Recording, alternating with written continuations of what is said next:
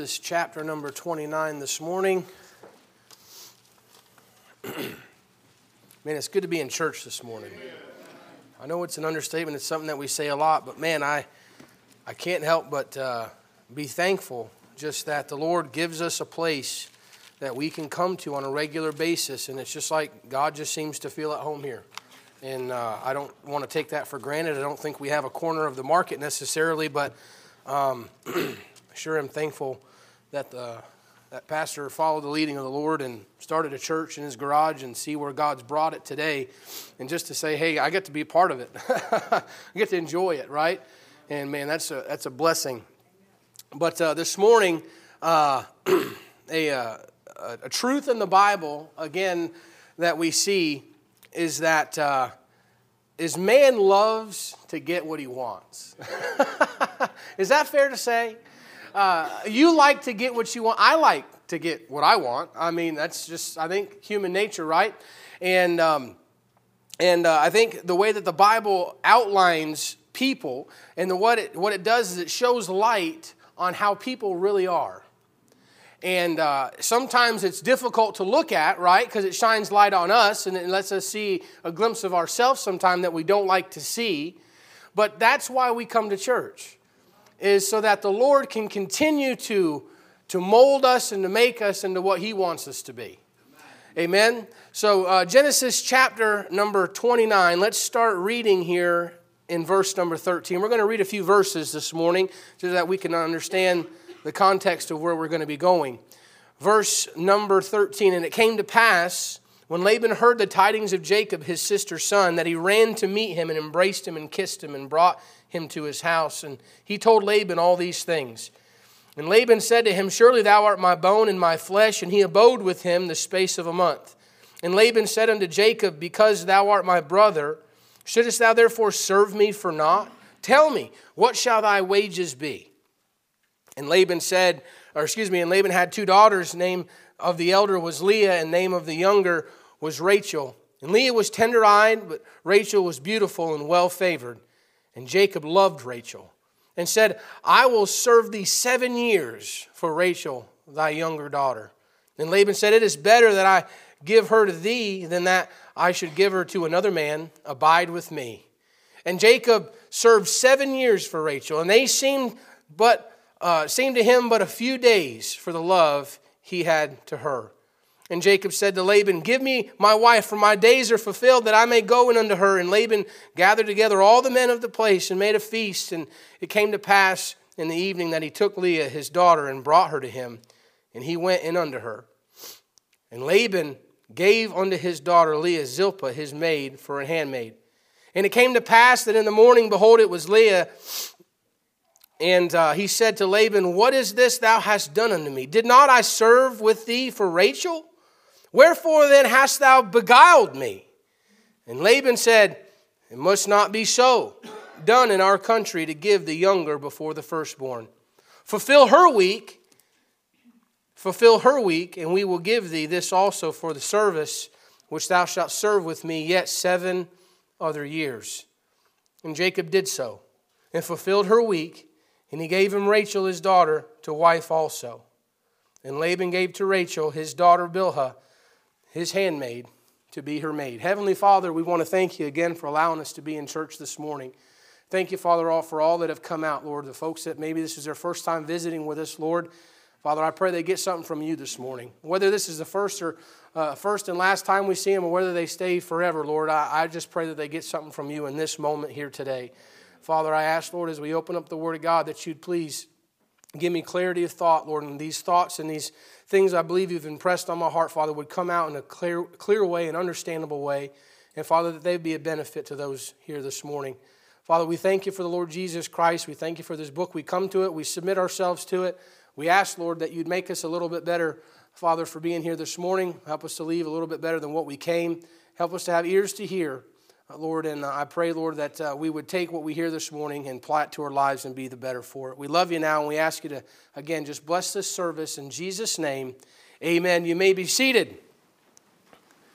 What we find here is a situation with a man called Laban, and I can't help but correlate this to the way people act. If you actually read the remainder of the chapter and you read the entirety of the passage here, it actually goes all the way through Genesis chapter number 32. And what you find out is that here's Laban, here's Rachel, here's Leah, here's Jacob, right? And everybody has something that they want.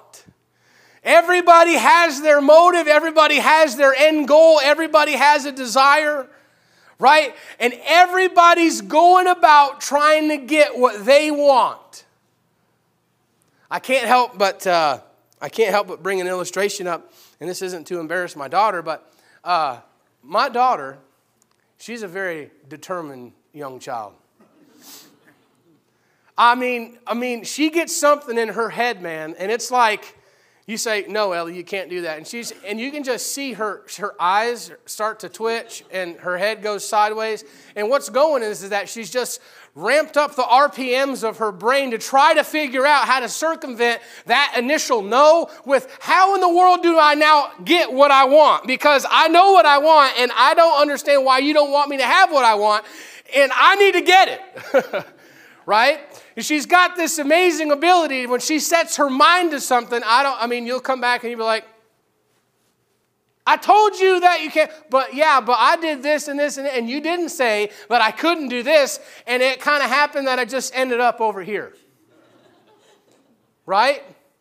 One time she told us, kids say things, and we were still over in Beaver Creek at her old house, and she says, I'm going to sell some art today. Like some kids have lemonade, stands. She's going to have an art stand. And I'm thinking, yeah, that's going to go. We live right on Grange Hall. Everyone driving 60 miles an hour is going to stop and buy your art, And and it's like, little girl art. I mean, praise the Lord for little girl art, but it's little girl art. It's not something you keep the rest of your life, You're like, that's great. And then you just open the trash can and you shove it in there. She goes, why did you throw that away? It's like, listen, if I kept all of it, we'd have to buy a storage unit, And so she says, I'm gonna sell this art.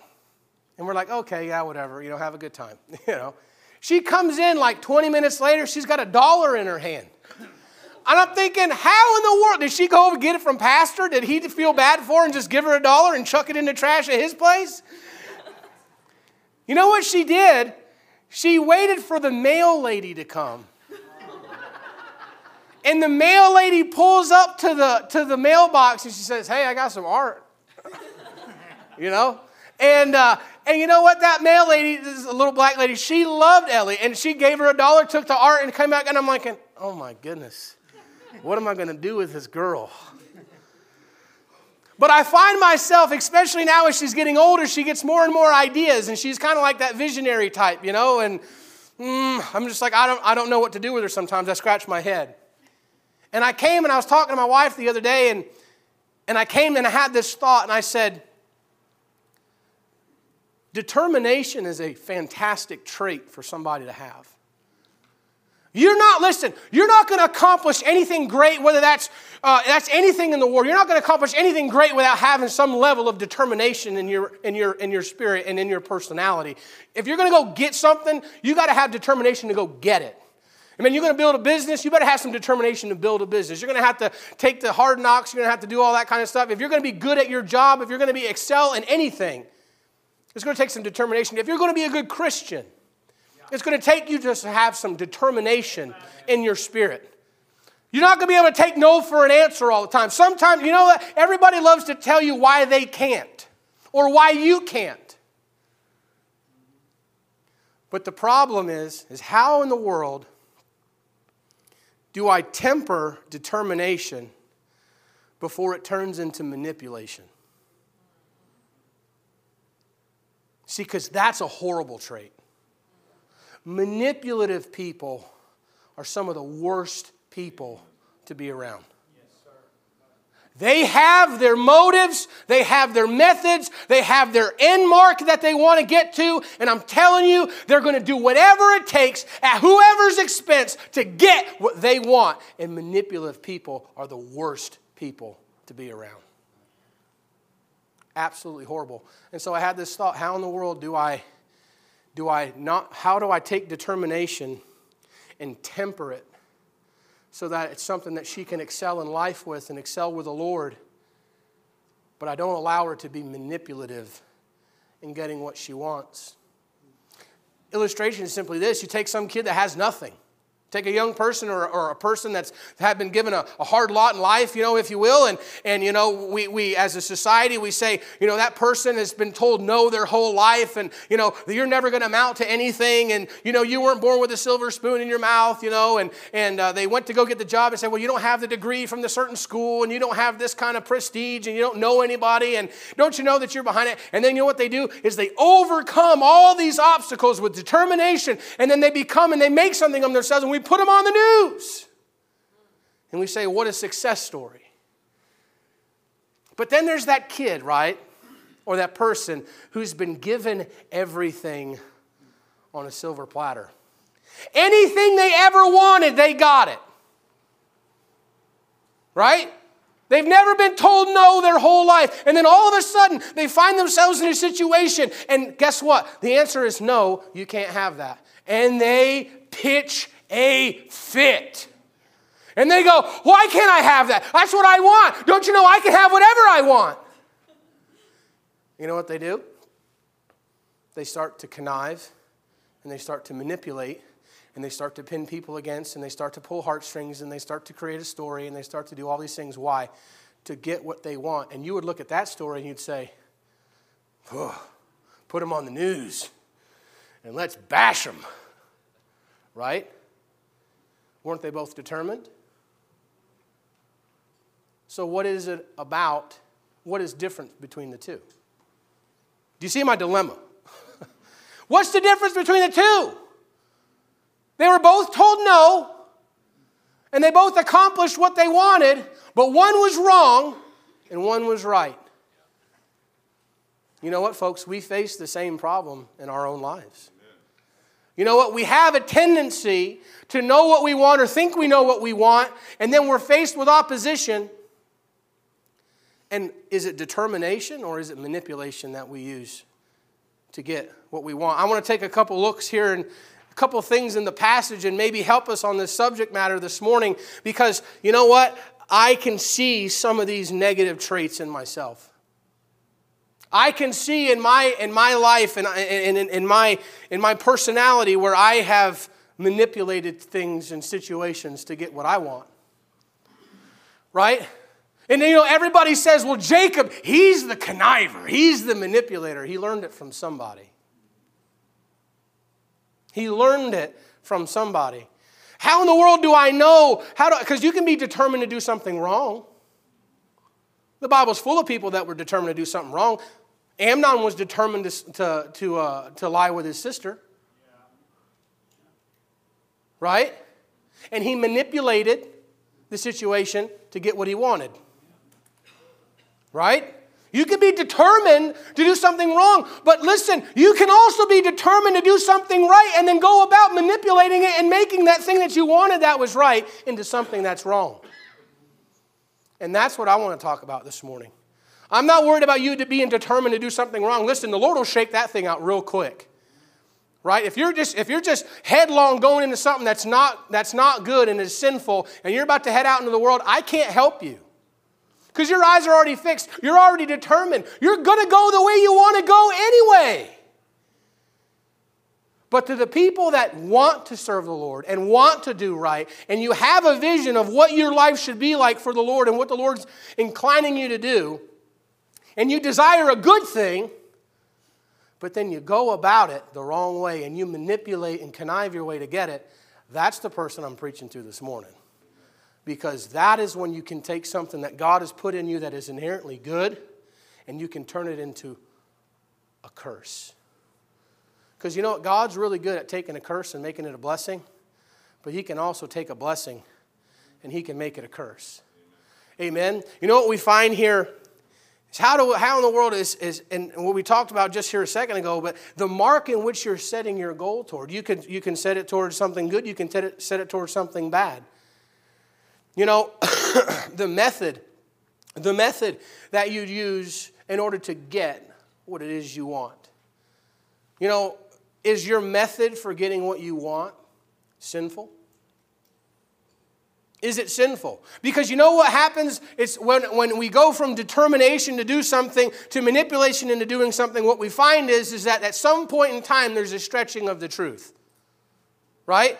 There's a stretching of the truth. Look at what Laban does with Jacob. Jacob comes to him in an honest regard, and he's working with him for about a month. And then Laban comes to him, and he's proved his worth. He said, "Oh, he's a pretty good worker, you know." And I think he probably work out here, and I know where he comes from, you know. And so, what is your wages? What do you want? And he says, "I would like Rachel. I'd like your daughter, Rachel." And he says, "Oh, okay, that's no problem. Absolutely, no problem." You know, and what do you think? I'll work for her for 7 years. I bet you Laban was like, "Oh, 7 years? Pretty good deal." You know, pretty good deal.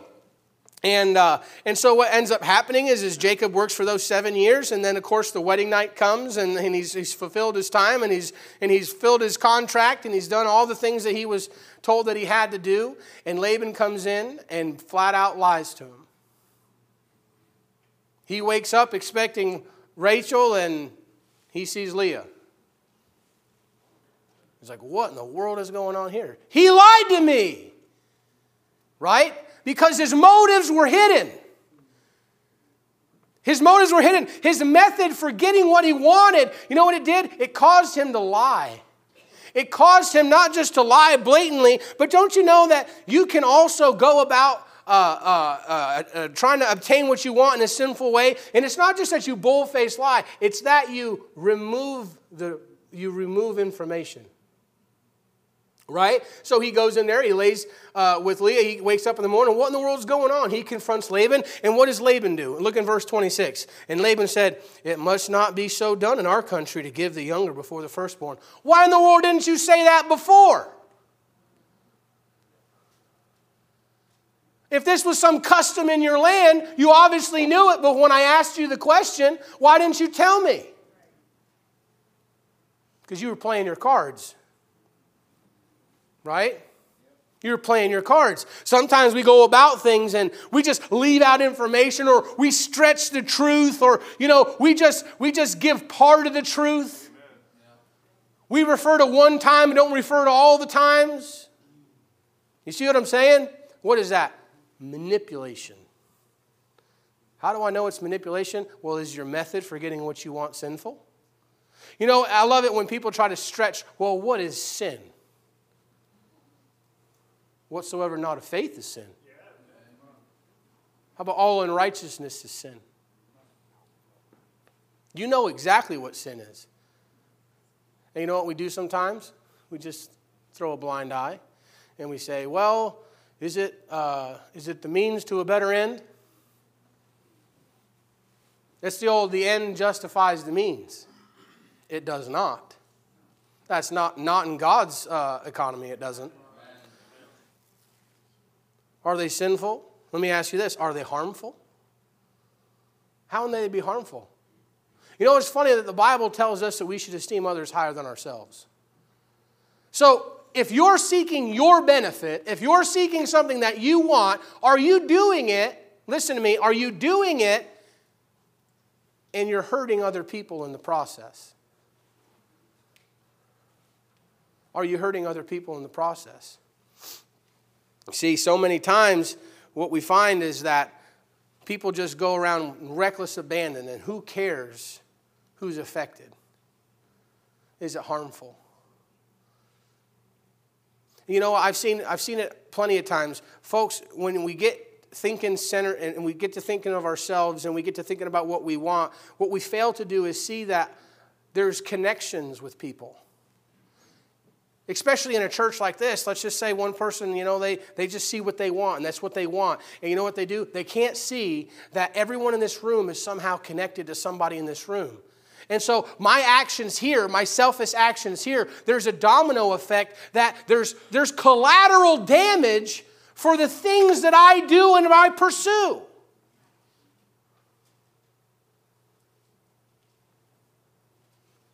Are they harmful to other people? How about this? How prayerful is it? How prayerful is your method? How much time you spent praying about what it is you want? I know. I deal with young people. Every young person prays about everything. Okay? I don't know if I've ever met a young person that is about to make a mistake and they say they didn't pray about it. Of course, I don't think it's just exclusive to young people either. The truth of the matter is a trait of manipulation is a lack of patience. And what happens is you try to say, well, I want something, and it's a good thing. You may want it, but you want it in a certain amount of time, and you're not willing to wait for it. So what you do is you pray. You don't hear anything, but your flesh still wants it. And so you say, oh, well, that must be God because I still want it. And after all, I prayed for like a couple days. Right? Folks, do you realize that some people pray for things for years? Pastor gives the illustration about him and Miss Beth meeting. Prayed for 9 years before he found Miss Beth. Right? You know what? People they want to see things happen in their family. I know folks prayed for their family to get saved, and listen. It took them 30 years of prayer to see their family saved. But I want it now. So, a prayerless approach, what's your method? How much time you spent in prayer? See, that's an objective thing. Well, how much time? Well, how much is enough time? How about until God does it? How about that? You know what? This is a good one. How in the world do I know it's if I'm just determined or if I'm manipulating? Okay, well, what's your motive? We alluded to this before. Your motive, listen, let's just say personal gain. Let me show you both sides of this. Is it wrong to desire personal gain? Some of you Bible believers in here, you're short-circuiting right now because we've been told for everywhere that piety is poverty, or poverty is piety or whatever. And if somehow, you drive, some junky car or you live in a junky house, for some reason you're more spiritual than somebody else who's not. That's just a bunch of stinking nonsense. You know what? I wonder why all the Bible-believing churches are so stinking broke, because you've been beating up on people that make money for years. That didn't go over very well. I don't understand why.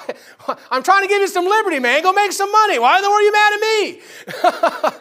You know what? You say, listen, is personal gain wrong? No, it's not. You should have some goals. You should have some desires you want to fulfill. That's not bad. But if your motive is personal gain at the expense of others, that's when it becomes wrong. In order for me to get my personal gain, does that mean somebody else loses? Right? I want personal gain. Okay, well, are you hurting someone in the process? I don't think it's a coincidence that when Paul is talking to the folks that he's ministering to, every time he has a problem, he says, "And what gain did I get from you? What gain did I get from you? And I sent to you Timotheus. What gain did Timotheus have of you?" He says, "Nothing. I did not seek my own, but I sought your benefit." You see, that right there, you'd have to go directly against the principle that Paul shows us in Scripture. And that is, I'm not worried about how I come out. I'm worried about how you come out. And if I can get gain, and you don't have to lose in order for me to get gain, then run for it, man. Run for it. Start your business. I struggled with that for so long. Right? I struggle with it because the Bible says, labor not to be rich, cease from thine own wisdom. I'm in sales. How in the world do I labor not to be rich? In order for me to get paid, I got to labor to make a sale so that I can get paid. So if I want to make more money, I got to work harder.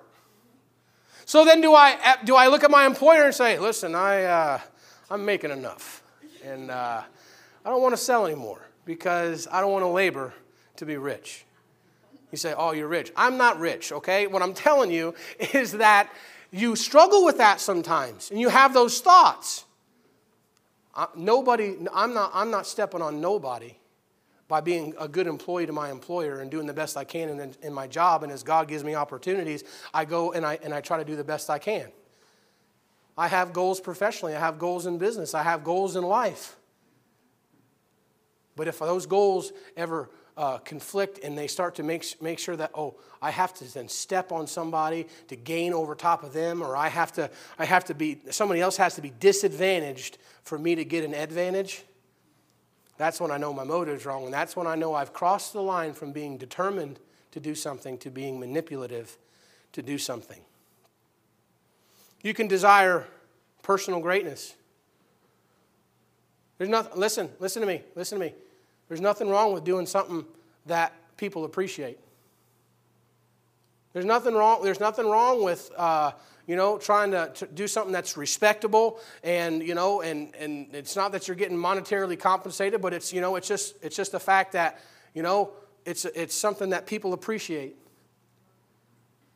It's nothing wrong with getting up behind the pulpit and getting your bachelor's in divinity or some kind of degree or some kind of accomplishment, right? Making yourself better. You say, I don't like the word greatness. It was a G. Get over it, okay? It's alliteration. It's a stinking preaching thing, okay? Just relax. You desire that. That's fine. When do you become a manipulative person to try to gain your own greatness? Is when it's predicated on you defeating other people. Right? We see that with Rachel when, and we'll get into that a little bit more here in just a second. But Rachel, she gets to the place where Leah's having kids, and she says, "I can't have any kids." And she learned from her daddy pretty well.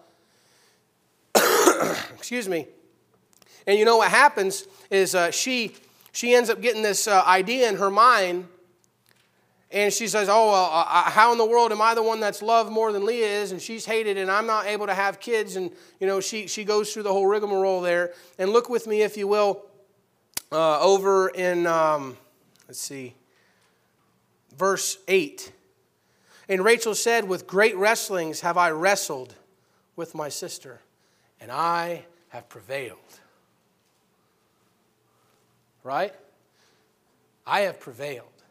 She wasn't determined to get personal gain. You know what she was determined to do? Have greatness in the eyes of her husband. And you know what she did? She manipulated her way through and had Bilhah do this and that and the other. And, oh, well, now I have children by my husband, and now, I've prevailed against her. The church, the Bible tells us not to compare ourselves amongst ourselves. It's not wise. Because when we do that, what we do is then we make the Christian life some kind of a competition. And whoever can achieve the highest level of whatever it is we're here to achieve, then we've achieved greatness at the expense of all the other people that you were always in competition with around you. You see that? The Bible says that those things ought not so to be. How about personal gratification? There's nothing wrong. There is nothing wrong with you doing things that you enjoy to do. You understand that? I know everybody's got a conviction. Everybody's got some kind of, pet thing where there's no way someone could ever do that and be right with God. Okay, listen, if it ain't sinful and you enjoy it, the Bible says He's giving you things all freely to enjoy. Okay, enjoy it. When does it become manipulative and, I'm trying to get what I want, what gratifies me? It's when it relies on the dissatisfaction of others. Are you starting to get the trend here? If I have to constantly make somebody else do something they don't want to do in order for me to be able to have a good time, then you're a pretty manipulative person. Don't you see that sometimes in relationships? You always got to do what you want to do. Right? You always got to do what you want to do.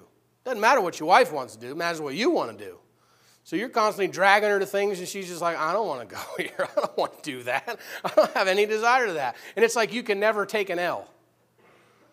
You always have to be the one that's satisfied. You always have to be the one that's having a good time at the expense of, she doesn't really care to be here, but, she's here anyways. You see that? What's the problem? We all have it in us to be manipulative. We do. We have it in us to be manipulative. You know what we find out from these passages? We find out that you can manipulate people. That's what Laban did. Laban manipulated people. Now, in order for you to manipulate people, typically you have to be in a position of some kind of power or authority over that person. It doesn't mean you got to be the president of the United States, but you have some kind of authority or some kind of influence onto somebody. And what happens is you start to manipulate people. Laban was manipulating people. He had people that were underneath him, his daughters. He had Jacob that obviously had, that Laban had something that Jacob wanted, so he had leverage over Jacob. He obviously had leverage over his two daughters, and he had leverage over his farm and everything that he had there on the homestead, if you will. And so he's got all the pieces. And so what does he start to do? You say, well, what was his motive? Well, you could say this. Well, he told you that it was not a custom for the younger daughter to be given before the older daughter. So obviously, his motive was to make sure that he didn't go against his custom and that Leah was able to go to a good man because he saw that Jacob was a good man, and he also wanted Rachel to go to him too. And so he said, hey, I'll kill two birds with one stone. And so he manipulated his way, and that was his motive. Here's the problem. The motive is a lot darker than that. And what you find out is manipulative people, they try to spin it in a way to where it makes them look like they're still going after the greater good. Oh, it was the customer, and I don't want to make sure, and Leah, she's a good girl too, and I don't want her to be discouraged because her younger daughter, or my younger daughter went before she did, and I'm just trying to be a good dad, and I'm trying to be good to the to the church and everything else. He told you everything you need to know when Jacob confronted him about Leah, what his response was to Jacob. If it was just about Leah going before Rachel, then guess what? He would have never made him serve another 7 years. What was his motive? Free labor. Free labor. Hey, I found me a good mule. How long can I keep him? How long can I keep this mule doing everything that I want him to do, the way I want him to do it? Man, you read some of the discourse he has with Laban later on in a couple chapters, and you realize that it costed him when something died in the field. It came out of his wages. He had his wages changed 9 times or whatever. He had all these things that he was required to do, responsibilities he had. Laban was sitting back on the couch, and he was living off of the hard work of Jacob, and he was just collecting a check, man. And you know what? Jacob was fodder to him. And his daughters were fodder to him. He didn't care one bit. You know what he did? He used people as pawns to get what he wanted. Now, folks, that shows up in a lot of different circumstances and stuff that you've experienced in your life. You want to know why church is so precious when you find a good church? Because for every church that you come and you feel at home and you feel welcome and there's not all this pressure on you to do whatever it is, there's about 10 other churches out there that you got a guy up in a pulpit and all he's going to do is put his thumb down on you and tell you everything he wants and manipulate you to do what he wants you to do to make him look good.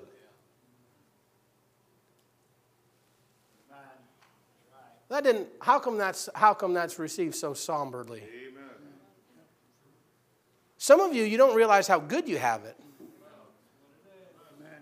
That's the problem. You ever been manipulated by somebody before? You ever have somebody take advantage of your loyalty? You ever have somebody that just had his own stinking reputation in mind and used you in a cannon fodder and shot you out there and didn't care what happened to you? Maybe you haven't been in church long enough. Listen, it ain't just church. That happens in business. That happens in the world all the time. I'm not trying to just be over hard on church. But listen, I know what it's like to give somebody who's supposed to be a man of God your loyalty and have him take you and sink and use you up and spit you out and not care what happens to you. And you go, my goodness, I just wasted 6 years of my life. And I got what to show for it? Right? Husbands, you can do that with your family. Just because you want to be the big dog. You want to be the guy, and you've got control of your family, you got control of your wife, you got control of your kids, and let me tell you, bless God, this is the way you're going to act, this is the way you're going to dress, this is what you're going to do, and you're going to make sure you look good on the outside, because after all, I wouldn't want anybody to think that I'm not a good dad or a good husband. You know what you do? You manipulate your friend, you manipulate your kids, and you manipulate your wife. And you know what you do? You use God as your authority to do it. Is this hard? Listen, I'm not trying to be overly hard this morning. It'll get a little easier in just a second. But I'm trying to tell you, we do this. And then we have parents that come back and say, why are my kids gone? Because you use the Bible as a stinking tool of manipulation to make you look good. That's why. And we sit back, where are our kids? What are they doing? Why are... You never showed them what it was to be a Christian. You know what you showed them how to do? You showed them how to be manipulative. And you put them in a box, and you said, this is the box that God's in, and this is the box that you'll live in. And if you don't want to live in this box, get out. It's a rough one, ain't it? It's a rough one. We can manipulate people. We can manipulate circumstances. That's what Rachel did. She finds herself in a circumstance, she can't have kids. God sees that Leah is hated. He sees that Rachel is loved. He says, all right, I'll clean up, I'll dry up this lady's womb, and I'll open up Leah. And you know what happens? Man, Leah starts having kids, and Rachel finds herself in a situation. She goes, this can't be. How come I can't have kids? And so you know what she does? She starts to do exactly what she learned from her father. She starts to manipulate the situation so that somehow she comes out on top. First thing she does, she goes to her husband, and she says, she gives this great emotional, dramatic plea. Give me children, Jacob, or I'm going to die. And then she's told no. Jacob gets mad. Stinking woman, what do you want me to do? What do you want me to do? Am I God? Can I somehow make you able to be pregnant? I can't do that. That's God. And so she sits there and she's like, oh, I can't take no for an answer. I can't take no for an answer. I can't take no for an answer. And so she's sitting there and says, oh, okay, what do I have? What do I have at my disposal? Who do I have? Who do I have at my disposal? Bilhah. Oh, yeah, Bilhah. Oh, okay. She'll do whatever I tell her to do. Okay, so, here's this scenario. I'll have Bilhah. She can do this, and then we'll conceive child through her, but it'll actually be mine because I had the authority over her to do this. So, and she... You see that? And you know what she does? She pulls rank on her husband. You're going to do this. Jacob's like, oh, okay. I just want to keep peace in the home. Sure, whatever. And then she claims victory over there in verse 8 that we just read. You know, that's something we try to do in situations, and we say, how come God's not doing this? How come I don't have this? How come I don't have the ability to do this? You know, we don't wait for God. We try to manipulate the circumstances or the situation. And then we can say, look what God did. But the truth of the matter is, God wasn't stinking 100 miles from it. You made it happen. You made it happen. You swiped the credit card. What are you talking about, man? God didn't provide for you. You provided for you. God didn't get you through that circumstance. You got you through that circumstance. How many times, listen, how many times, and these guys travel, so they've probably seen it a million times too. How many times you see somebody get up and they're preaching or they're in front of a church or in front of a group of people and just all of a sudden their horrible need just falls out of their mouth? Right? And it's not that they're just, and it's not that they're being honest about it. It's that they're trying to manipulate the situation. And I need this and I need that. And so what you're going to do is you're going to say, oh, well then God laid it on somebody's heart. And it's like, no, he didn't. You laid it on their heart.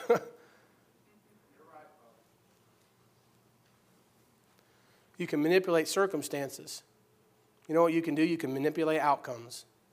Jacob does that. We haven't read it, and I'm not going to read it now, but he gets in a situation where he wants to leave, and he makes a deal with Laban, and he says all the ring stricken spotted, all this different stuff, and I can't explain how he did it. The Lord knows, did some little branch thing, and they did this, and then this popped out, and whatever kind of witchcraft happened there. I don't know. But you know what he knew? He knew how to manipulate the outcome by doing a certain thing on the front end. He knew that he could produce an outcome over here. And he was basically going to fleece Laban of all of his flock by doing it. And listen, folks, we can do that too. We can manipulate outcomes. And we say, oh, you know, God's just been so good. And we'll blame God for it. God had nothing to do with it. We manipulated the outcome, we manipulated the circumstance, and we manipulated the people to get what we wanted. And you find yourself in that situation, and guess what? There's an aftermath for manipulation. There's an aftermath. There's consequences for doing things that way. Because I'll tell you this, you manipulator, guess what? You're a go-getter, man. You'll get some stuff done. You'll have everything that you think you need and everything you think you want. You'll get it. Right? But at what cost? You know what? I think the people that you manipulated, they suffer. You say, well, who suffered for Laban? How come nobody mentions Leah in this thing? You know what I see in Leah? I see in Leah the same kind of manipulation that happens to a lot of Christians and a lot of people when you have somebody that manipulates you and somebody that tries to get you to do what they want you to do. You know what you find here? Look at this. She starts to conceive and bear children to Jacob. And look at what it says in verse 32. And Leah conceived and bare a son, and she called him Reuben. For she said, surely the Lord hath looked upon my affliction. Now therefore my husband will love me. You know what? She's been manipulated, and all she cares about is the approval of men. She just wants her husband to love her. That's what she's going for. She's looking at him saying, I need him to love me. I need him to love me. She's looking for man's approval. Look at verse 33. And she conceived again and bare a son and said, because the Lord had heard that I was hated. She became self-deprecating. She became so hard on herself. She realized that, the more that she tried and more she expected love from her husband because of what she was doing and what she had done, and the more she didn't get it, and the more she was unfulfilled in what she was seeking for, the more and more she thought negatively about herself. Right? Look in verse 34. And she conceived again and bare a son, and now this time will my husband be joined to me. Now this time, my husband will be joined to me. Because why? Because now I've borne him 3 sons. So the more that I do, maybe that was the problem. I just wasn't doing enough. So now that I've done a whole lot, now he'll love me. Does that sound familiar? Does that sound familiar? Christians go through that. People go through that.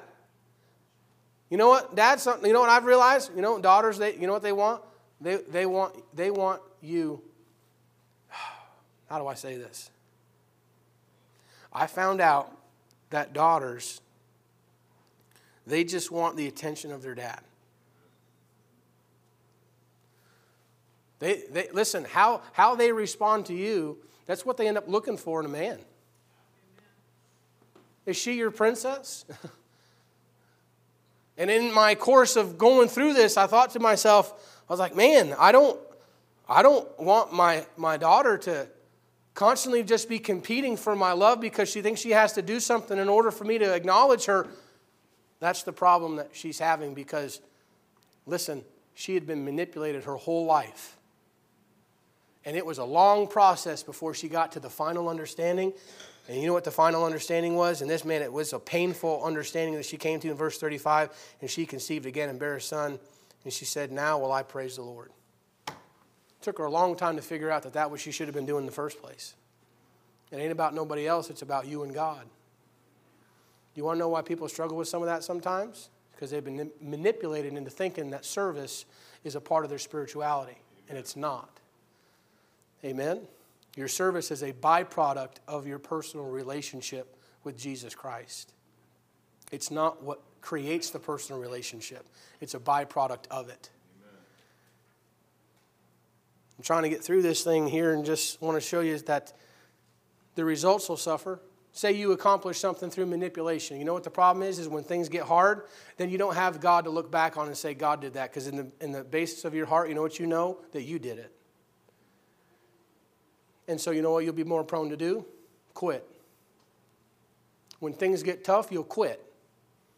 Because you don't have the confidence in sitting back and saying, man, God did that. Because after all, you know what really is the problem here? Is that somebody, you and I, we look at the circumstances and we look at the people and we look at the outcome and we think that we have some kind of control over our life and over what it produces and what God's doing. And you know what we end up thinking?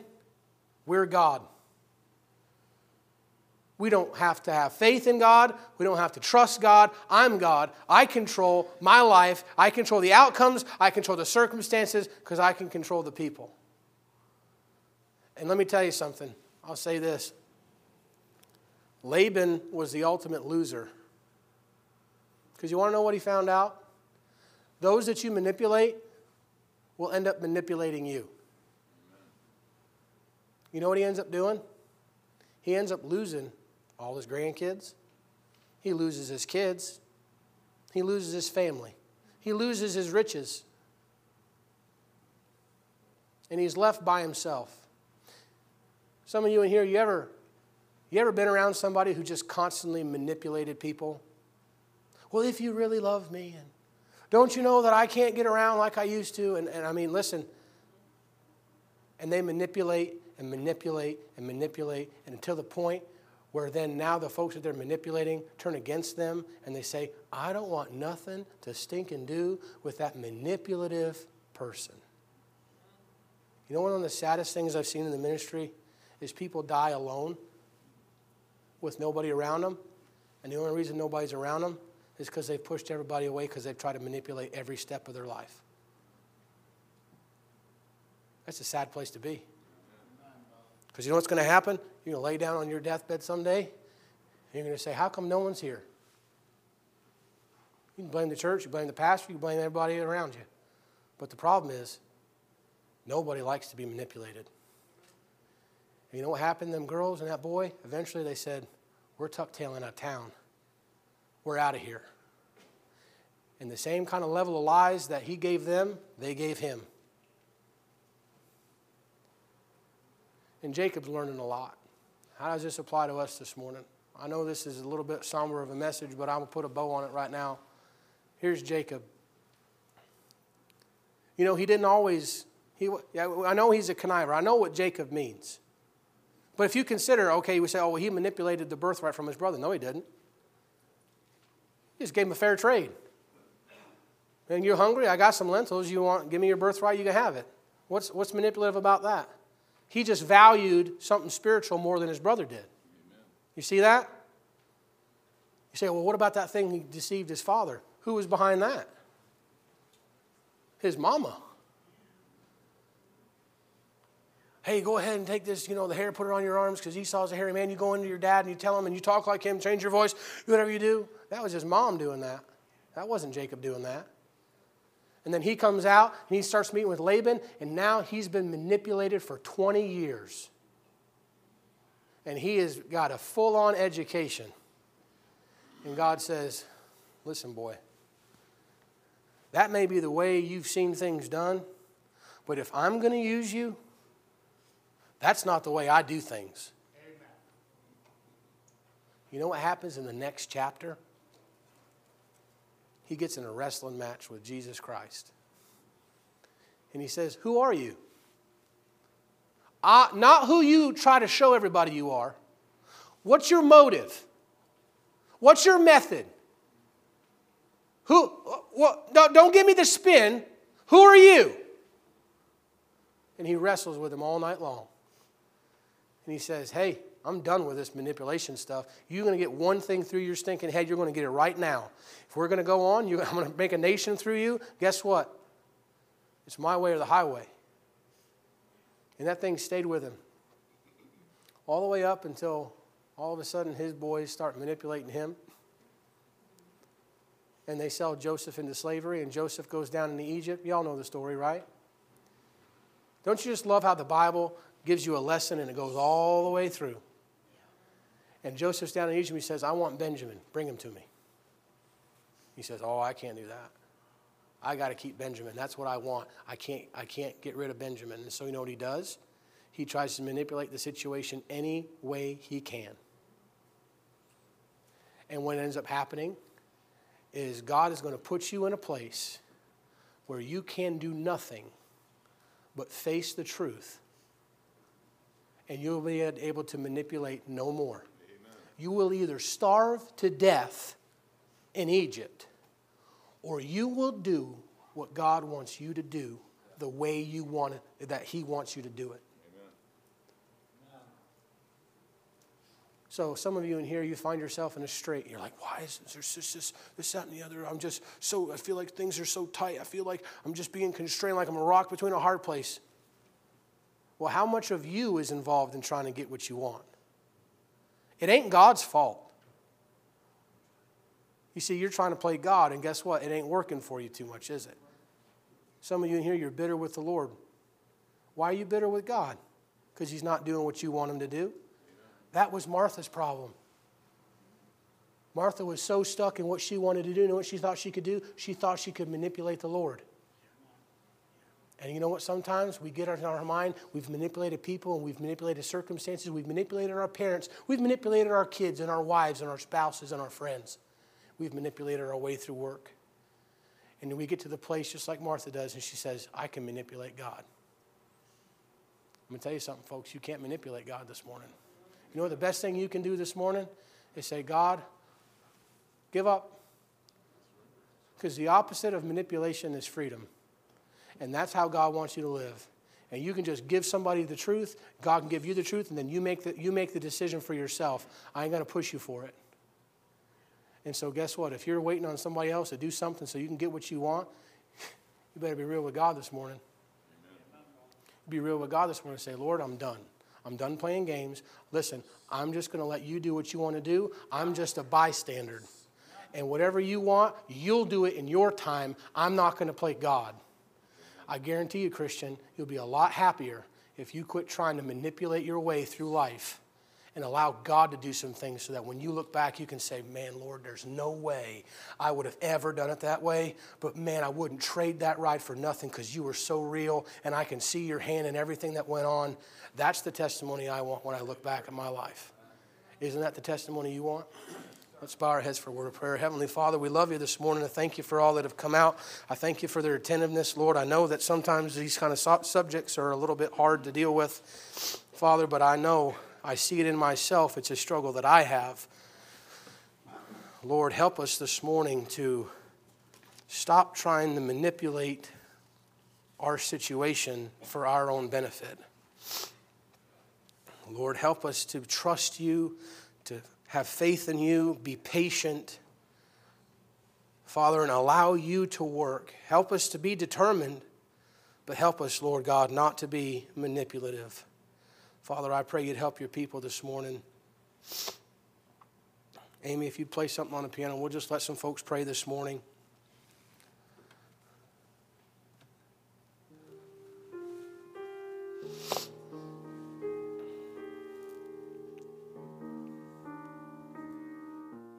Some of the reason you feel so much pressure is because you're playing the part of God, and God never intended you to play that part. He said, let me play that part. I'm good at it.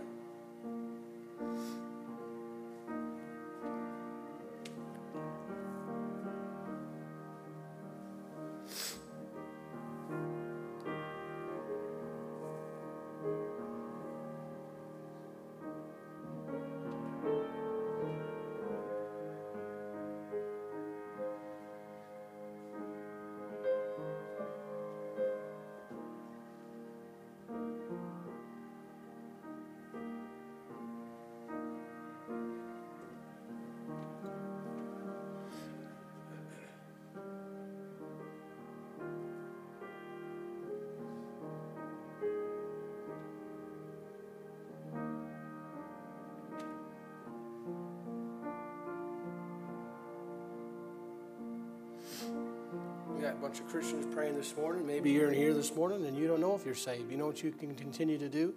Try to manipulate your way through life thinking somehow you can do good enough to get you to heaven. Somehow that you can gain favor with God by doing something. God says, I'm not impressed with your abilities. I sent Jesus Christ to pay the ultimate price, and you don't have to manipulate him at all. You just believe on him, and the Bible says you'll have everlasting life.